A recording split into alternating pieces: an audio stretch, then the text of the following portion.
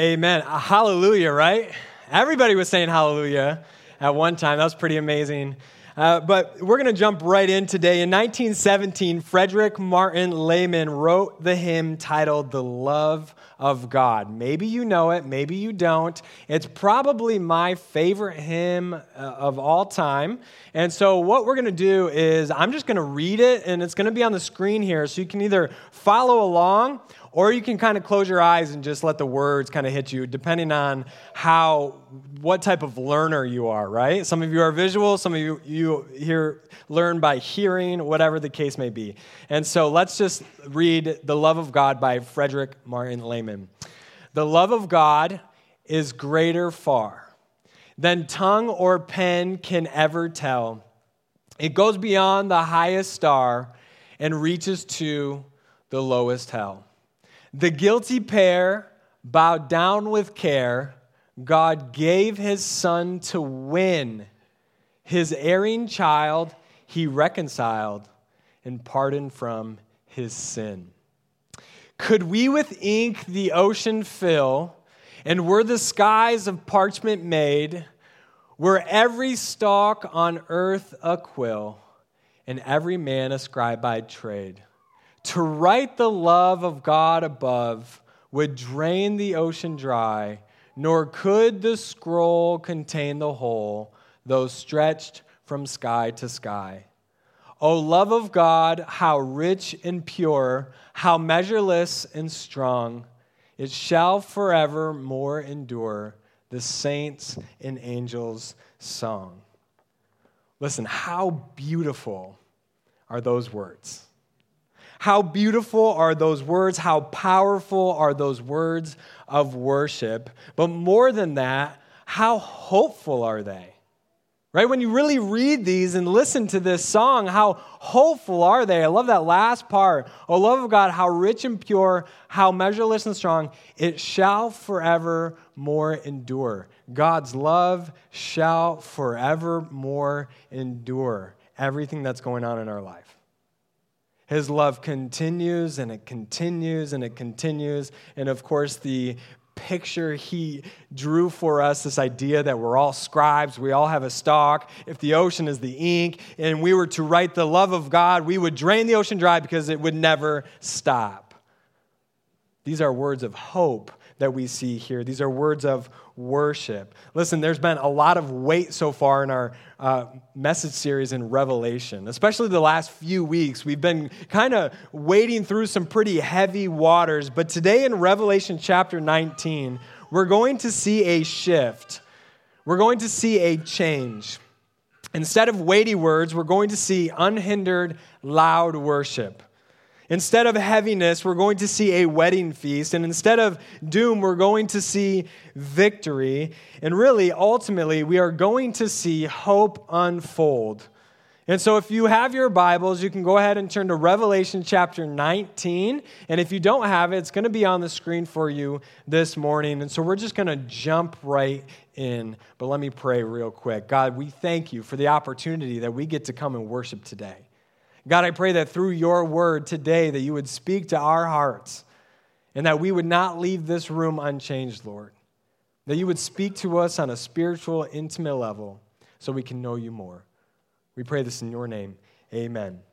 Let's jump right into Revelation 19, starting in verse 1. Starting in verse 1.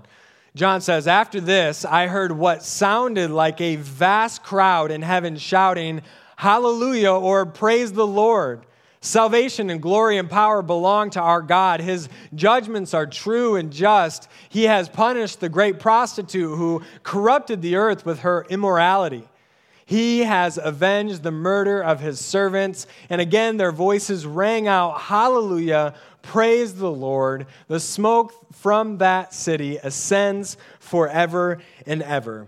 Now, what John is describing to us is the response of what just happened in Revelation chapter 18. So if you weren't here with us last week, you need to go back and read Revelation 18. But there in Revelation 18, we see God's judgment taking place on Babylon. I'm not going to get into that, but you can go read it. But what I want to point out here today is notice that John doesn't describe what he sees. That's kind of been the trend in Revelation. He basically describes what he's seen, his vision, but here he's describing what he hears. He hears a vast crowd shouting. Now, I think we all can say that we've been a part of a big crowd at some point where they're all shouting at the same time, right? Those crowds get pretty loud, don't they? I can remember my oldest daughter, we went to a playoff high school basketball game for one of my brother-in-laws, and they were super far. This was like they were almost to the state championship in Pennsylvania. And we go and we sit right in the midst of the parents, and my oldest daughter's like 1 at the time. She has no clue what's coming to her, right? The tip-off happens, and all of a sudden the first basket for our team, those parents shouted like I've never heard before in my life. It was kind of a little over the top for parents, all right? So parents, you need to tone it down a little bit, okay? It was so loud, my daughter cried, and she wouldn't even go back. So I missed the entire game because I'm running and chasing a 1-year-old, okay? Now, I can say that I've done that as well. My daughter just played volleyball, and she got it over the net, and I yelled as loud as I could, okay? She's 8, so... But listen, we've all been a part of a crowd shouting. We've experienced that on a level right here on earth, right? I want you to really imagine the sound of a vast crowd in heaven shouting one thing: hallelujah. We were just singing that, weren't we? I want you just to picture how loud and in unison that would be. I want you to imagine the praise that is happening in heaven at this point. John hears a vast crowd shouting the word hallelujah. That word hallelujah means praise the Lord. We put hallelujah in parentheses because in the NLT, they actually just go and they go to what it means. So they put in praise the Lord in there. Other versions just put in the word hallelujah. It's the same thing. The word hallelujah means praise the Lord. Hallelujah, this word is a very powerful Old Testament word. In fact, there's many psalms based on this idea of hallelujah or praise the Lord. But then in the New Testament, guess what? It's only found 4 times, and guess where? Revelation chapter 19. Revelation chapter 19, we see it 4 times. What's beautiful about this word is that it's a universal word. Do you know what the word hallelujah is in Portuguese? Hallelujah. Do you know how they say it in India? Hallelujah. Right? It's a universal word. It's a word that goes beyond race, language, time, space. It unites heaven and earth in praise. And this crowd in heaven is shouting it with a deafening shout. But we have to ask the question, why? Why are they shouting this word hallelujah? Well, we see it in the text. We see it in the text. Revelation 19, 1-2, they shout hallelujah for his salvation. They shout hallelujah for his glory. They shout hallelujah for his power. They shout hallelujah because of his true and just judgments. They shout hallelujah for the punishment of the notorious prostitute, which if you weren't with us, you need to go read it. It's prior in Revelation. They shout hallelujah because he avenges the blood of his servants. They're shouting hallelujah because there's finally justice. They're shouting hallelujah because there's finally justice. They're shouting for what all of our hearts long for. Don't all of us long for justice against pain and suffering in this world? Isn't that something that all of us want and long for in life? Well, it's here in Revelation 19. We see it come into fruition. You see, these words tell us something very vivid about God. It tells us that God is true, that God is loving, that God is just, and that God keeps his promises. Because if you go back to Genesis 3:15, guess what? God promises that what's about to happen is going to take place. God promises justice will happen, and here we see it.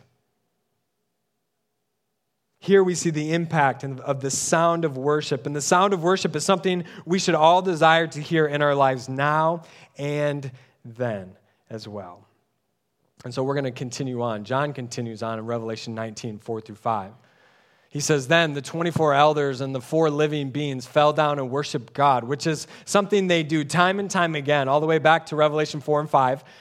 "Who was sitting on the throne? They cried out, 'Amen.'" Here's our word again, hallelujah, or praise the Lord. "And from the throne came a voice that said, 'Praise our God, all his servants, all who fear him, from the least to the greatest.'" So after John hears this crowd, he then sees the elders and the creatures fall down and worship God, and then all of God's people together in agreement say 2 words now. Instead of just hallelujah, they say hallelujah or amen first, and then hallelujah.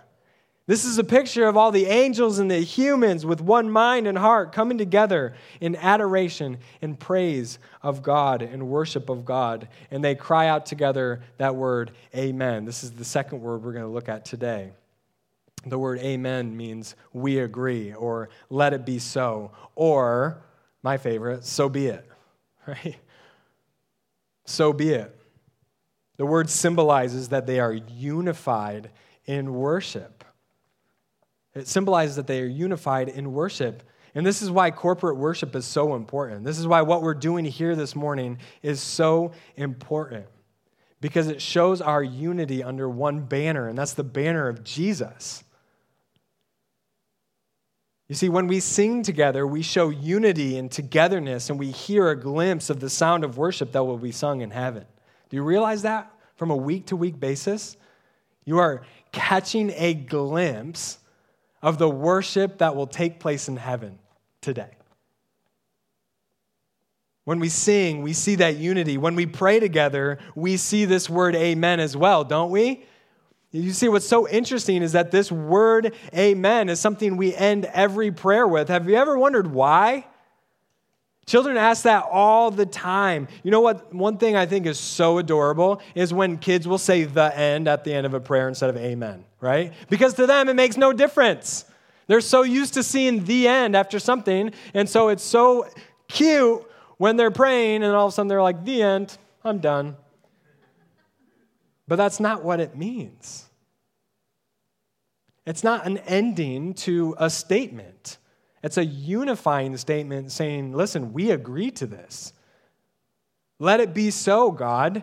And so when we pray in adoration, when we pray with confession, and when we pray with thanksgiving, and when we pray with supplication or asking God, we don't end it with just like okay, whatever. We end it and say, let it be so, God. Hear my prayer. And so we see this unity in worship. We see this unity in our prayer. And then ultimately, there are some times where people are up here talking, and then you'll hear people shout out amen. There's another form of unity as well. They're saying, we agree with what you're saying. You guys aren't doing it today. It's a little quiet today, okay? But sometimes you hear that, right?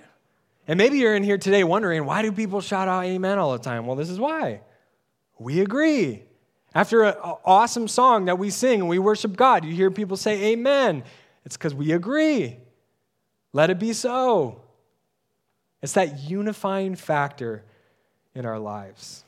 The beauty of this word, amen, is that we can all disagree on many things in this world today. You and I probably disagree on some things that are going on in this world. That's just the truth. Okay, you probably disagree with the person next to you on some things that are happening in this world. But yet, when we come into this room today, we can all come together under one banner, the banner of Jesus, and we can say the words, amen. Let it be so, can't we? Some of you caught that. Yes! We can all join together and declare hallelujah, can't we? Amen. We can all join in together with the choir of heaven for one purpose, one goal, and one God. Amen. Absolutely. See, there's some interaction that can happen here. It's a good thing. You see, that brings unity. That brings togetherness. That brings us all together under the banner of Jesus Christ. I love what John Piper says. He says, corporate worship is the public savoring of the worth of God. The public savoring of the worth of God and the beauty of God and power of God and the wisdom of God. And therefore, worship is an open declaration to all the powers of heaven and to all of Babylon, which remember, He just gave his judgment to Babylon in Revelation 18, that we will not prostitute our minds and our hearts and our bodies to the allurements of the world. Though we may live in Babylon, the world, we will not be captive to Babylonian ways. We will celebrate with all of our might the awesome truth that we are free from that which will be destroyed. That's why they're praising God today.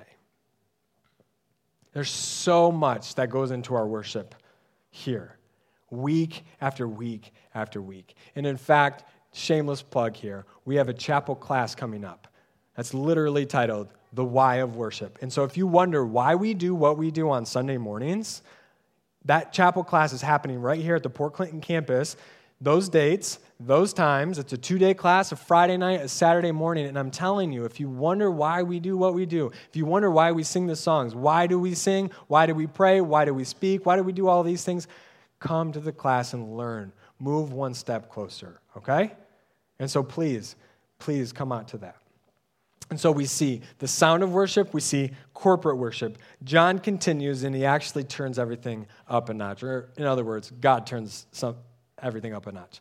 John continues, then I heard again what sounded like the shout of a vast crowd or the roar of a mighty ocean waves, or the crash of loud thunder. Hallelujah, praise the Lord, for the Lord our God, the Almighty reigns. Let us be glad and rejoice, and let us give honor to him, for the time has come for the wedding feast of the Lamb, and his bride has prepared herself. She has been given the finest of pure white linen to wear, for the fine linen represents the good deeds of God's holy people. And so John explains to us that the sound of worship elevates to the level of a mighty ocean or loud thunder. But what we need to point out here is that there is a shift in worship. The past few verses were all worshiping God for what previously happened in Revelation 18. But here we see a shift in worship to what's about to happen, or in other words, pointing forward. So the worship points forward here, not backwards. It points to the anticipation of the wedding of the Lamb. Or in other words, the anticipation of our hope. And guess what? In our lives, our worship needs to be the same as well. Rather than just worshiping backwards always, we need to worship forward as well. And let me explain this a little bit. A lot of times, and rightly so, we worship God for what he has done for us, right? What God has done for us, what we can never do for ourselves. We worship God for that, for Jesus, and for the work on the cross and what he has done. But you cannot just worship for what he has done, because God's not just in the past, God's also in our future, and we get to worship for what God will do. We get to worship God in anticipation for what we're about to read here, for the victory that we have through Jesus and seeing it come into fruition, for us coming together and worshiping all together in heaven. And so our worship here on earth cannot just be backwards. It needs to be backwards, trust me. That's good. But also, we need to worship God in anticipation for what he will do. We need to be looking forward to the day. Be ready for the day that Jesus returns. And so we need to worship forward and backwards. And so look at this, verse 7. Let us be glad and rejoice, and let us give honor to him, for the time has come. So they're worshiping God for what's about to happen. The time has come for the wedding feast of the Lamb, and his bride has prepared herself. Not only is there a huge shift in Revelation 19 here, worshiping forward, but it's actually right here in the Bible. There's a whole shift in the Bible too. Okay, let me explain. From Genesis chapter 3, verse 7, Adam, Eve, and all of humanity to follow have, because of sin and shame, have run and hid from God. From Genesis 3:7 all the way till Revelation 19:5, all of humanity, because of our sin and shame of that sin, we all want to run and hide from God. That's usually our go-to, isn't it? We all want to kind of cover up all of our sin. We all want to hide from God. If you remember the story in Genesis, that's exactly what Adam and Eve do. They sin against God, they realize their nakedness, and they go hide. And that's exactly what we've been doing. But here, we actually see a shift. Instead of running from God because of our shame and guilt, you know what happens here is that everybody runs to God for this wedding feast.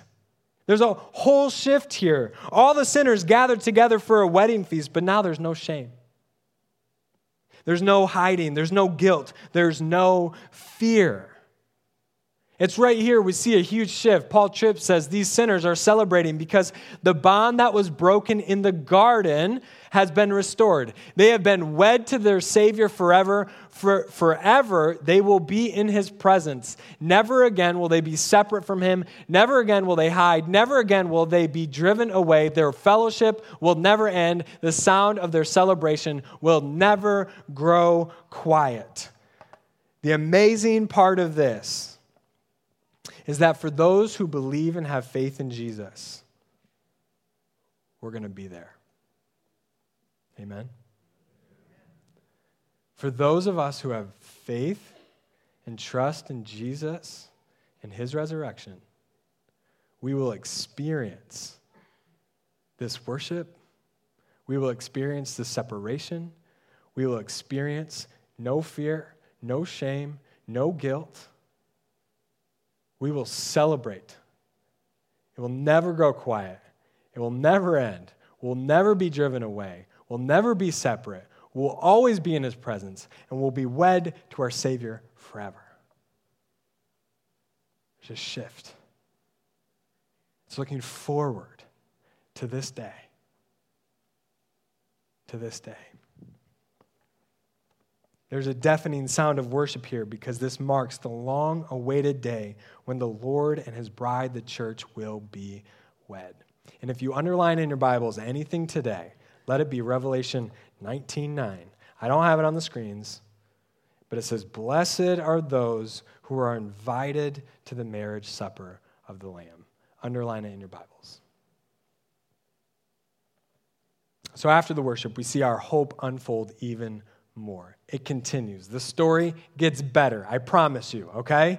God's word is powerful. So let's continue in Revelation 19:11 through 16. This is the second coming of Jesus. And so John continues, "Then I saw heaven opened and a white horse was standing there." By the way, this is one of my favorite passages of all time, okay?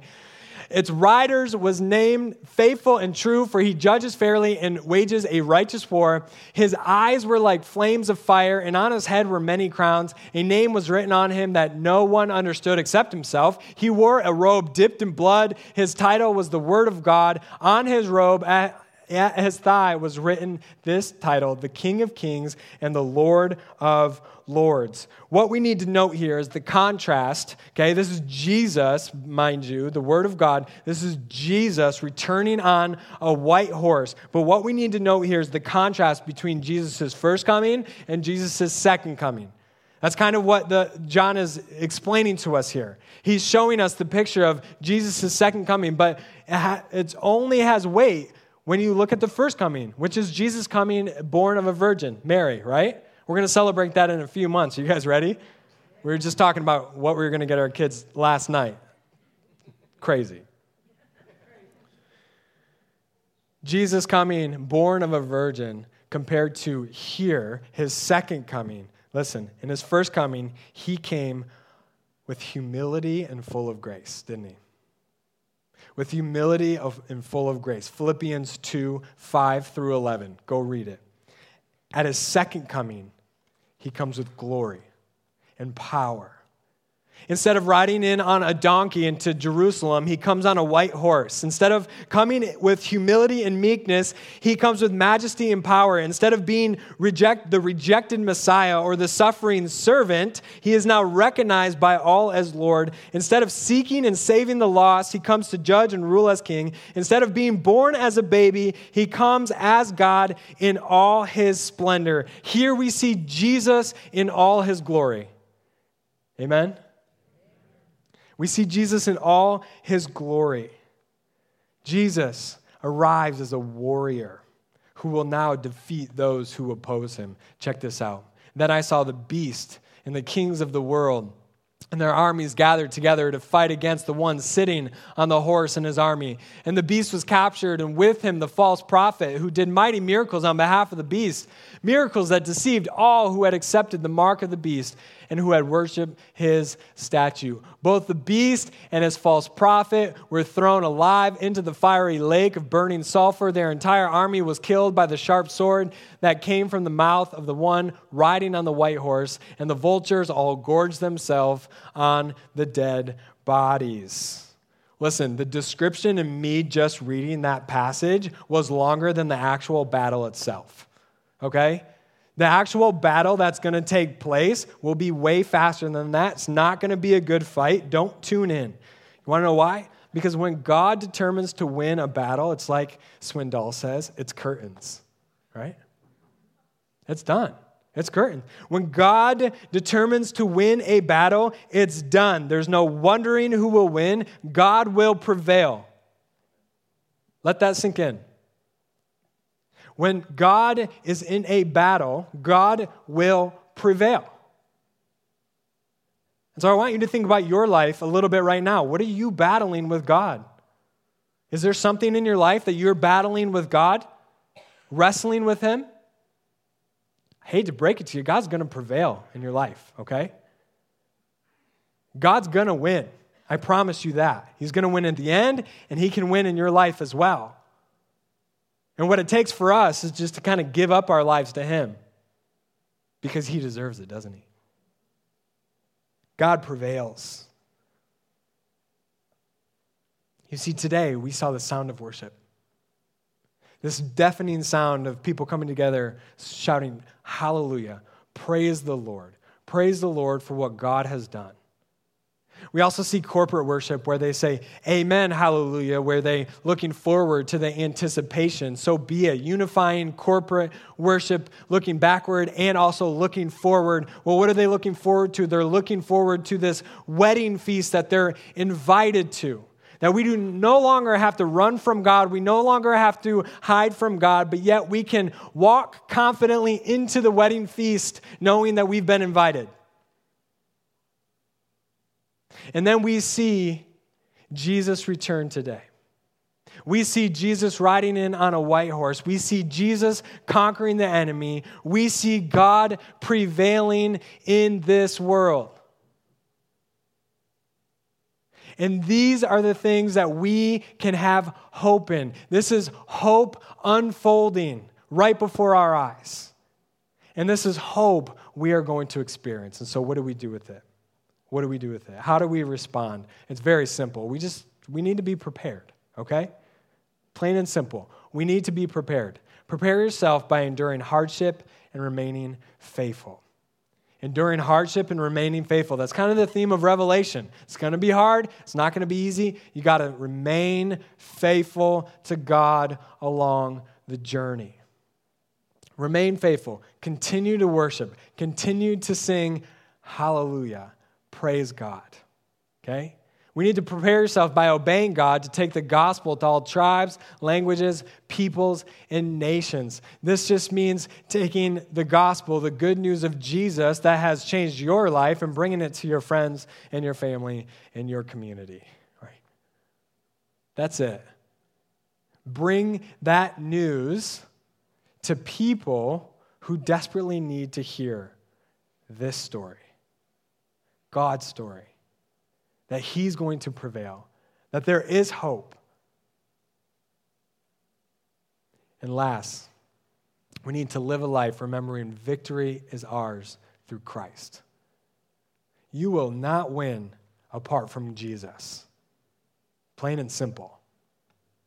You will not win apart from Jesus. And so because of that, may we stay faithful, may we keep trusting, and may we continue to worship and work in unity until the day Jesus returns. Amen? Amen. Let's pray. God, we thank you so much for these words of Revelation 19. We thank you for the sound of worship, for the corporate worship, for the wedding feast, and for the victory and the return of Jesus. Lord, I pray that we would worship you for what you have done. God, on a daily basis, remind us of the good news of Jesus. But also, God, on a daily basis, help us to worship for what will happen. Help us not to lose sight of that, of where we are going, where you are. God, because that's going to drastically change who we are today. And so, God, I pray that we would not leave this room unchanged, that you would grip our hearts, that you would move us one step closer to you. And God, that you would use us as your ministers of reconciliation in this world.